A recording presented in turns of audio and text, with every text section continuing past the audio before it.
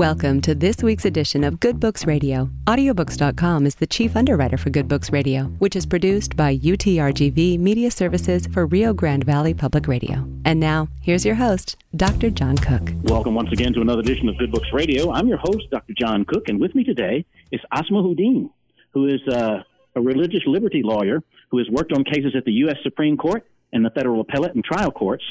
She is the founding editor-in-chief of AlsMuslimA.com and a producer and advisor of the Emmy and Peabody-nominated docu-series, The Secret Life of Muslims.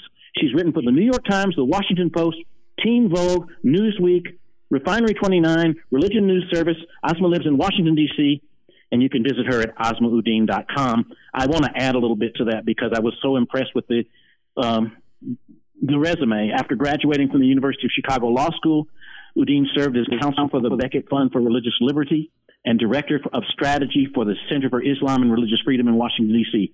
She's an expert advisor on religious liberty to the Organization for Security and Cooperation in Europe, and that's just a part of an impressive resume. The book is When Islam is Not a Religion, Inside America's Fight for Religious Freedom. Asma, welcome to the program. Thank you. I'm happy to be here. This speaks to an issue that is as old as autocratic countries themselves. There's such a history of fear between Christendom and Islam from the days of the Crusades and the Ottoman Empire, Ferdinand and Isabella driving the Moors out of southern Spain. I mean, it just goes on and on. But 9/11 has really manifested some terrible conditions for the Islamic population in America. It has. And the interesting thing is that what we're seeing today is far worse than what we saw in the immediate aftermath of 9/11. The aftermath of 9/11, we had President George W. Bush, who kept emphasizing that there was a distinction between those who had quite tragically instigated this violence in the name of Islam versus the average everyday Muslim. There are 1.8 billion Muslims across the world with incredible diversity. And he's very rightly created that distinction up front, and there wasn't the same sort of level of hate and hate crimes and hateful rhetoric as we see today, and definitely the rise of legal arguments aimed at depriving Muslims of religious liberty is a more recent phenomenon. Mm-hmm. I think that distinction is important, and you address it in the book in several places, but in the introduction you say fearing all Muslims because some Muslims are doing abhorrent things betrays an extreme ignorance of religion in general and Islam in particular. Right. I mean, there's so much, there's a tendency to conflate the two. And as I note in that same section where you just referenced, a lot of it is really, there's a couple of different things happening. One is that because there are only Muslims only constitute 1.1% of the U.S. population, most Americans don't actually know a Muslim. And so when you're trying to think of Muslims in Islam, you tend to take your information from what's kind of fed to you, either by media or, as I also point out in the book, a very sort of strategic campaign, highly well-funded by in the millions of dollars. And it's what the Center for American Progress called Fear Inc. It's a number of anti-Muslim agitators who are highly paid to basically spend full time, all day, every day, perpetuating fear and anxieties about Muslims. And a lot of Americans don't realize that. They think that a lot of their concerns might be based on perhaps the constant news coverage or the fact that we live in an age of violence where there's just sort of ongoing acts of extremism and terrorism. Not all of them perpetrated by people claiming to be Muslims. But in general, I think we're all kind of experiencing a lot of uncertainty. And so a lot of Americans think that this is where their fear is coming from, but not realizing that it's also a very strategic dissemination of these ideas by people who are paid to do this. Mm-hmm. We can get into some of the detail about the fear-mongering and the misinformation, but it's important to make this distinction very clear. I mean, Boko Haram and ISIS and Taliban is not representative of Islam as a whole. Yes, absolutely not.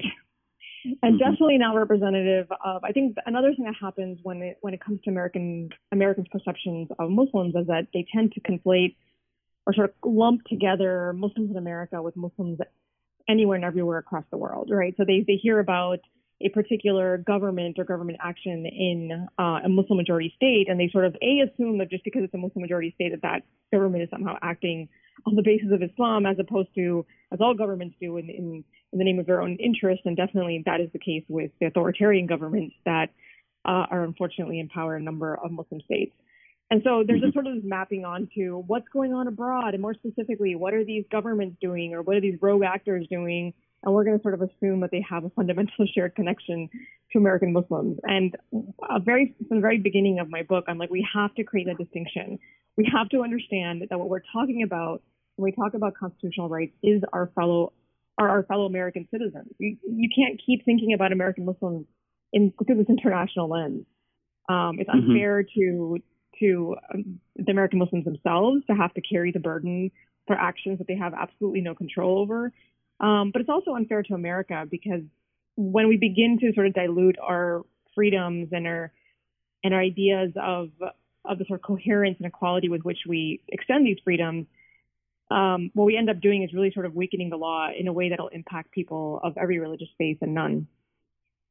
And I think that's an important point that you make throughout the book about how if one group is denied religious freedom, that affects us all. Let's distinguish religious freedom from religious liberty. Okay. Well, I mean, so in the book, I use the terms interchangeably. I do talk about how, like, over time, there's been these different sort of like connotations, between the two different phrases. One having to do with sort of like being able to be free of government restraints, and so on. But I mean, ultimately, for the purposes of the book, I do use those phrases interchangeably. So the escalation of the misinformation, the hate, the fear of Sharia law are coming to fruition in so many different ways. Let's start with Murfreesboro, what happened there when they were trying to build a mosque, and the rhetoric around Sharia law. Right. And so the Murfreesboro, Tennessee case is the case that really kind of inspired so much of what's in this book, in the sense that was a case that I was involved with at the federal court level, but in the sort of local chancery court, there was an argument made basically in opposition against these plans for the Muslim community there to build a mosque, that while the county was wrong in approving these construction plans and using the types of laws that every other house of worship gets to use to sort of help facilitate that approval, because the argument was that Islam is not a religion, it is instead a dangerous political ideology. As you noted, Sharia came up in this, or I should say a sort of distorted conception of Sharia. Sharia is like this bogeyman, and that because there are these, the argument went, because it's a dangerous political ideology, Muslims, and specifically the Muslims of Murfreesboro, Tennessee, should not have access to religious freedom. And it was, again, a chancery court case. The judge in the case allowed these sorts of arguments to go on for many days, as opposed to, understanding that they were, it was really, some of the questions were extremely vulgar and out of line, and a type of thing that you don't typically see permitted in courtrooms. But it kind of gives you an idea of where the judge was sort of emotionally and psychologically on this, for him to allow this to go forward. And the U.S. Department of Justice in 2010 actually had to get involved in a chancery court case, probably the first time it ever had to, and filed a brief making the argument that I would have hoped never would have had to. And that argument was that the United States considers Islam to be a religion. And again, that was 2010, so things have changed since then in terms of the type of rhetoric and the frequency with which we see this argument being made now in the public space. And it hasn't helped that this administration has been really strong in their opposition to Islam, the travel ban. I think it was Donald Trump who said, "I think Islam hates us," was one of the quotes in the book. Right. And so this idea of Islam not being a religion, Islam being somehow different from every other religion, is definitely an idea that we hear in different forms, right? It might not come in very sort of explicit form of Islam is not a religion, but it's essentially communicated to us over and over again. I mean, one of the things I talk about in the book is just the rhetoric that we saw during the 2016 presidential elections, and that a number of GOP candidates made it sort of define the election as the quote unquote religious liberty election. This was that is the most important item, and that the candidate would essentially be selected on the basis of who's going to protect religious liberty the best. And yet, simultaneous to this conversation, there were also proposals being put out by a number of different candidates at the time, essentially saying that Muslims had to be surveilled, that there needed to be a Muslim registry, that Muslims had to be banned, that mosques had to be shut down. And so there was a very clear distinction there, being like, well, we're all for religious liberty, but we're also saying these things that are very sort of obviously against religious liberty. And so the inference there, of course, is that Muslims somehow don't qualify for religious liberty. And the current state of affairs has led to really a difficult life for all American Muslims. You talk about the fear of bullying and how much bullying goes on in schools. Talk about that for just a moment. Yeah, I mean, there is currently Muslim students in K through 12 are experiencing, there's a 42% of them have reported incidences of bullying, the parents of these students. And I mean, there is in general a lot of faith-based bullying against members of diverse faiths. A lot of Jewish and Sikh Americans deal with this as well. Some also Catholic Americans have dealt with it.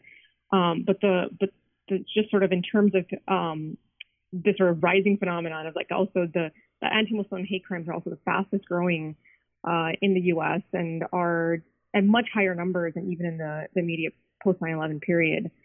And there's been a resurgence of this, unfortunately, also because of the rhetoric coming from sort of the greatest, sort of like our highest levels of authority in the country that are helping to justify and legitimize for violent actors that it's okay to think of Muslims as somehow less human and less deserving of protection and safety. Mm-hmm. And there's also been a sharp rise in anti-Muslim crimes. Right. And so the fastest growing in the country. And so the FBI data shows that in 2016, there was a 67% surge in hate crimes.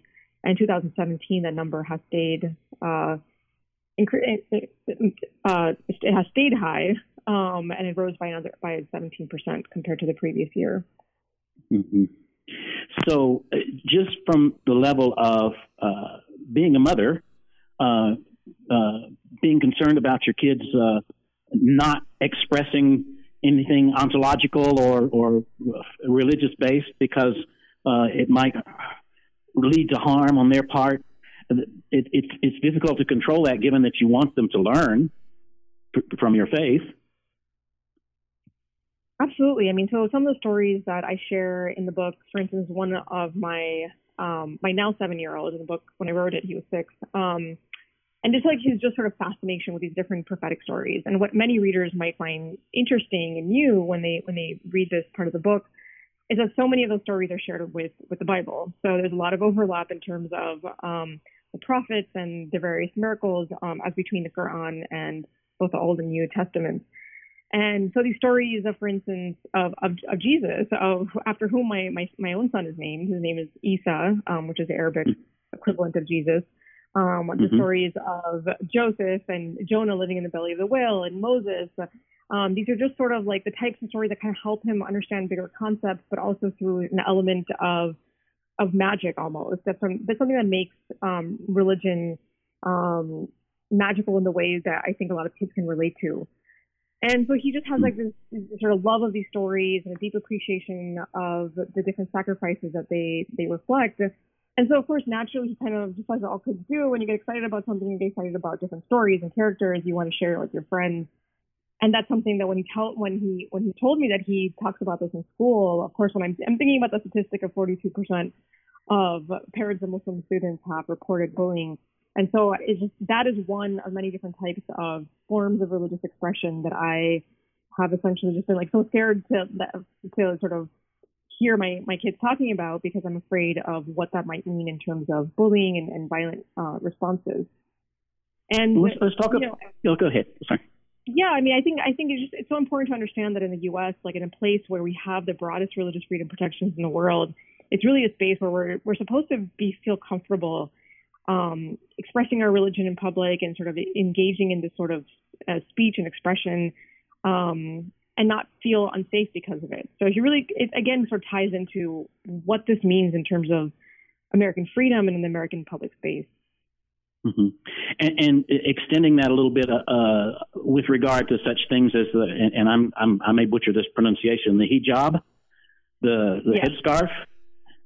People are abused, mistreated, and all kinds of horrible things are said to them because they're wearing this. They're taken off airplanes and so on.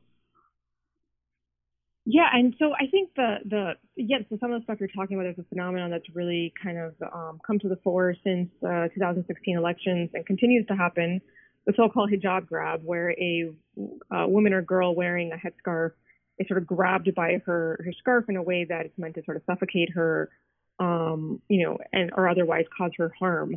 And so now, I talk about a Muslim martial art expert who kind of developed some methodologies to help sort of like battle against hijab grabs, and she trains Muslim women in sort of using this method to defend themselves.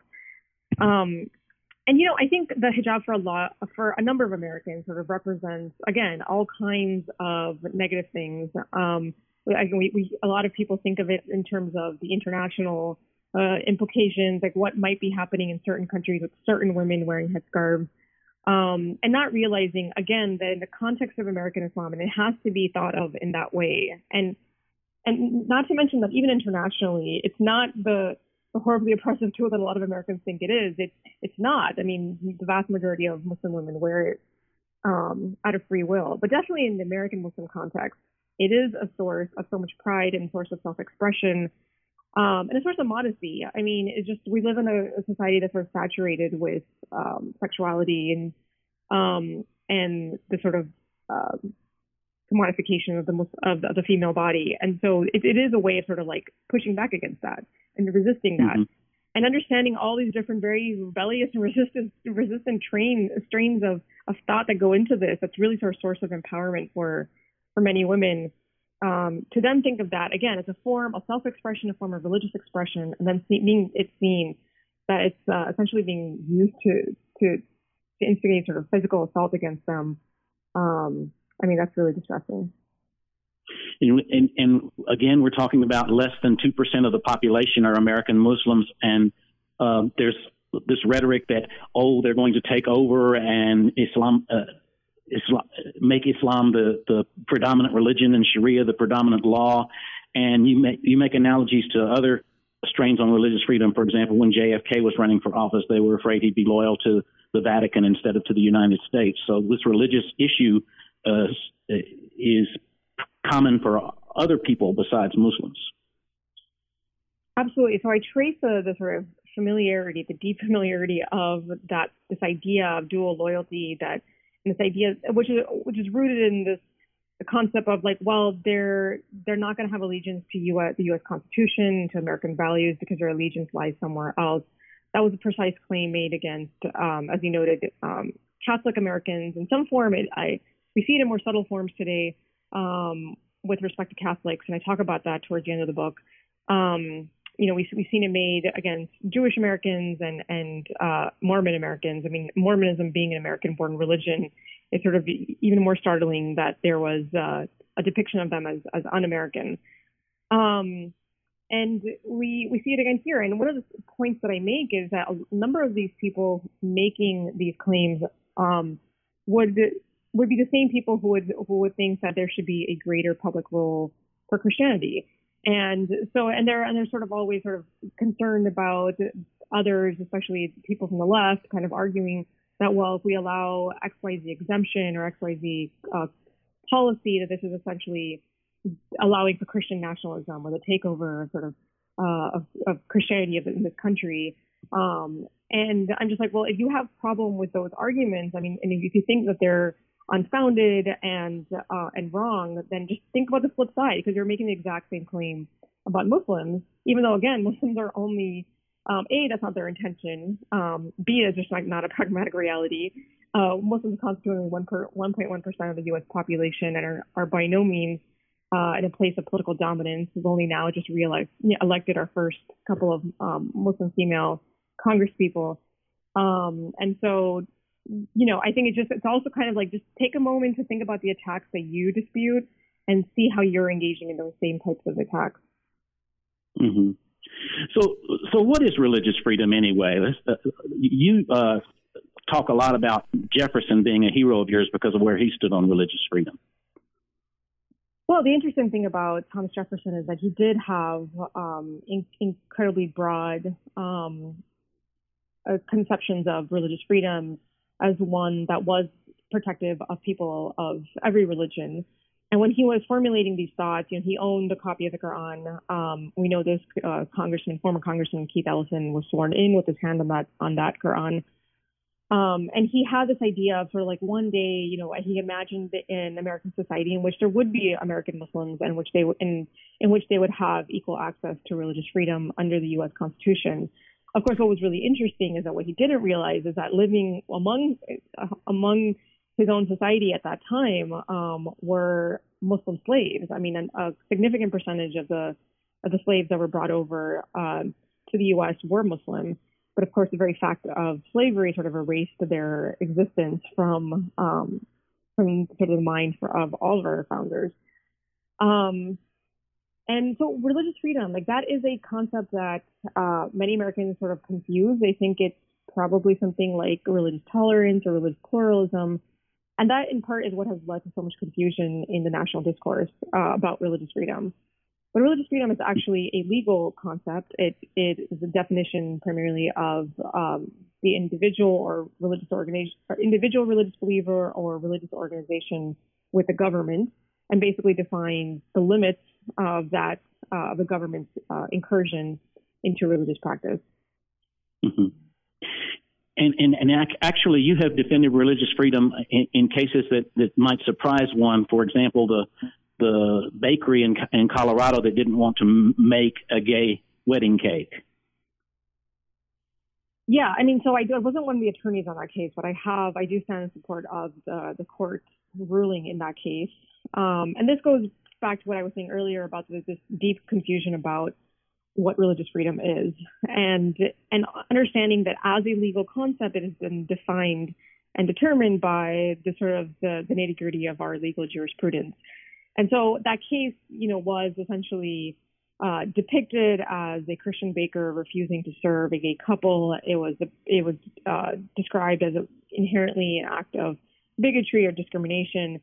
But in fact, the facts of the case are much more nuanced. They're much more specific. And what the court was asked to rule on was also much more specific than the question of can people discriminate. And so in that case, for example, the baker was totally fine serving gay couples and gay individuals with any other product that he was selling, including sort of pre-made wedding cake. His only objection was to the very specific act of creating a custom wedding cake, which he said that sort of customization was an act of free speech and free expression, but it was also an incursion on his religious liberty, he argued, because it involved him in sort of celebrating a marriage that was against his religious beliefs. Mm-hmm. Now, our ideal is that judges in court cases are objective, but of course they have their own belief system, and sometimes that impacts on what they decide. And you mentioned that in several instances too. Right. I mean, I think that there's any professional that we would think that a major job requirement would be impartiality, it would be a judge. And I think a lot of judges do sort of pride themselves on this, but unfortunately, what we're seeing in the context of religious liberty claims, there have been a number of empirical studies that have shown, at least in the lower federal court, so this is not the U.S. Supreme Court, but beneath that, that Muslims bringing religious liberty claims, as compared to people of any other religion in America bringing religious liberty claims, are the least likely to prevail at roughly half the same likelihood as people of other religions. And when it comes to Muslim prisoners bringing claims, that number goes even lower. So they're only a third of as likely to prevail as others. And so the researchers who sort of did this analysis, they went through a number of different explanations as to why this could be. And after going through them and sort of considering and disputing them, the conclusion that they reached was that the broader American social bias against American Muslims, again, driven in large part initially by 9/11, it essentially affects judges who are ultimately human and not robots. And while judges might not understand that they are sort of that they're reflecting these biases, ultimately that is the conclusion that these researchers have reached. And the injustice of one religion not being protected shows up in a lot of different ways too, not just in the courts. You talk about the NYPD profiling Islam and input and bringing spies into to hear what kind of rhetoric was going on in Islamic groups. Yeah, I mean, probably if there was ever, I mean, I think that if you think of the idea of Islam not being a religion, it's just so all-encompassing. This idea that all religious liberty is denied to Muslims. And interestingly, a lot of the types of studies and counterterrorism studies that are forming the type of policies that we saw in implemented by the NYPD essentially do this thing where they might not say all of Islam is not a religion, but they essentially say that the version of it where it's actually practiced devoutly and where people are actually religious, that is the part that's problematic. And that's another example of just like religious practice in a very, very broad way being impacted in America, despite the fact that American, values of religious freedom are the broadest in the world. And so, for example, with the NYPD surveillance case, I mean, I talk about how it just acts of religiosity, just like a woman's decision to wear a headscarf or a man's desire to grow a beard, in sort of conforming with the traditions of the Prophet, praying 5 times a day, or reading Quran, like becoming more religious. Like these things are just sort of very basic, fundamental aspects of religious practice were essentially criminalized and put these people on the radar of the NYPD, who basically spied on them. Simply because they were engaging in acts of religious practice.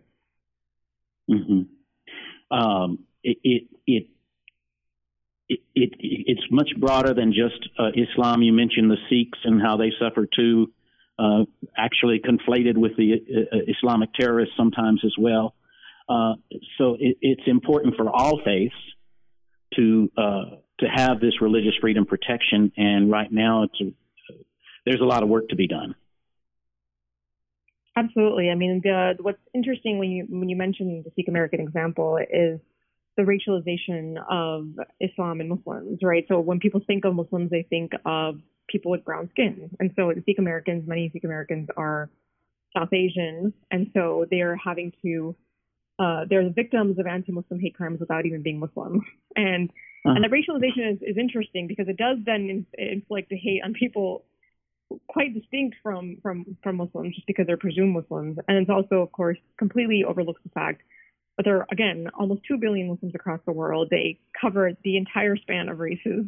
Maybe many people watching what's going on with the Uyghurs in China were surprised to see this sort of different looking Muslim and might be surprised by the fact that there are, Caucasian Syrians and Bosniaks and a number of different other types of Caucasian Muslims. It's the fastest growing religion in Latin America.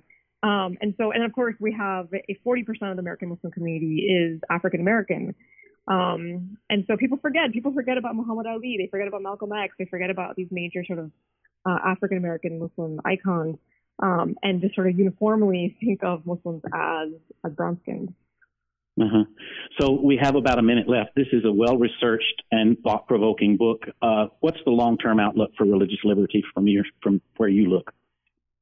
Well, I have a sort of deep faith and trust in the American people and American jurisprudence to protect our founding ideals and to protect the full breadth of religious freedom as it is enshrined in U.S. Constitution and in our various statutes. And so this is really kind of a book intended to call attention that, look, these are the incursions happening into the legal space, onto our fundamental rights. It's not too late. It's really about course correction. And I believe, and sincerely, that with more discussion on these topics, that we can indeed do that. I want to say to you, thank you so much for the work you continue to contribute. We've been talking with Asma Uddin. The book is When Islam is Not a Religion, Inside America's Fight for Religious Freedom. It's a must read. I'm your host, Dr. John Cook. I remind you, if you don't hear our regularly scheduled broadcast, you can catch us on YouTube at Good Books Radio, Strong and Cook. Thanks for listening, and make it a great day.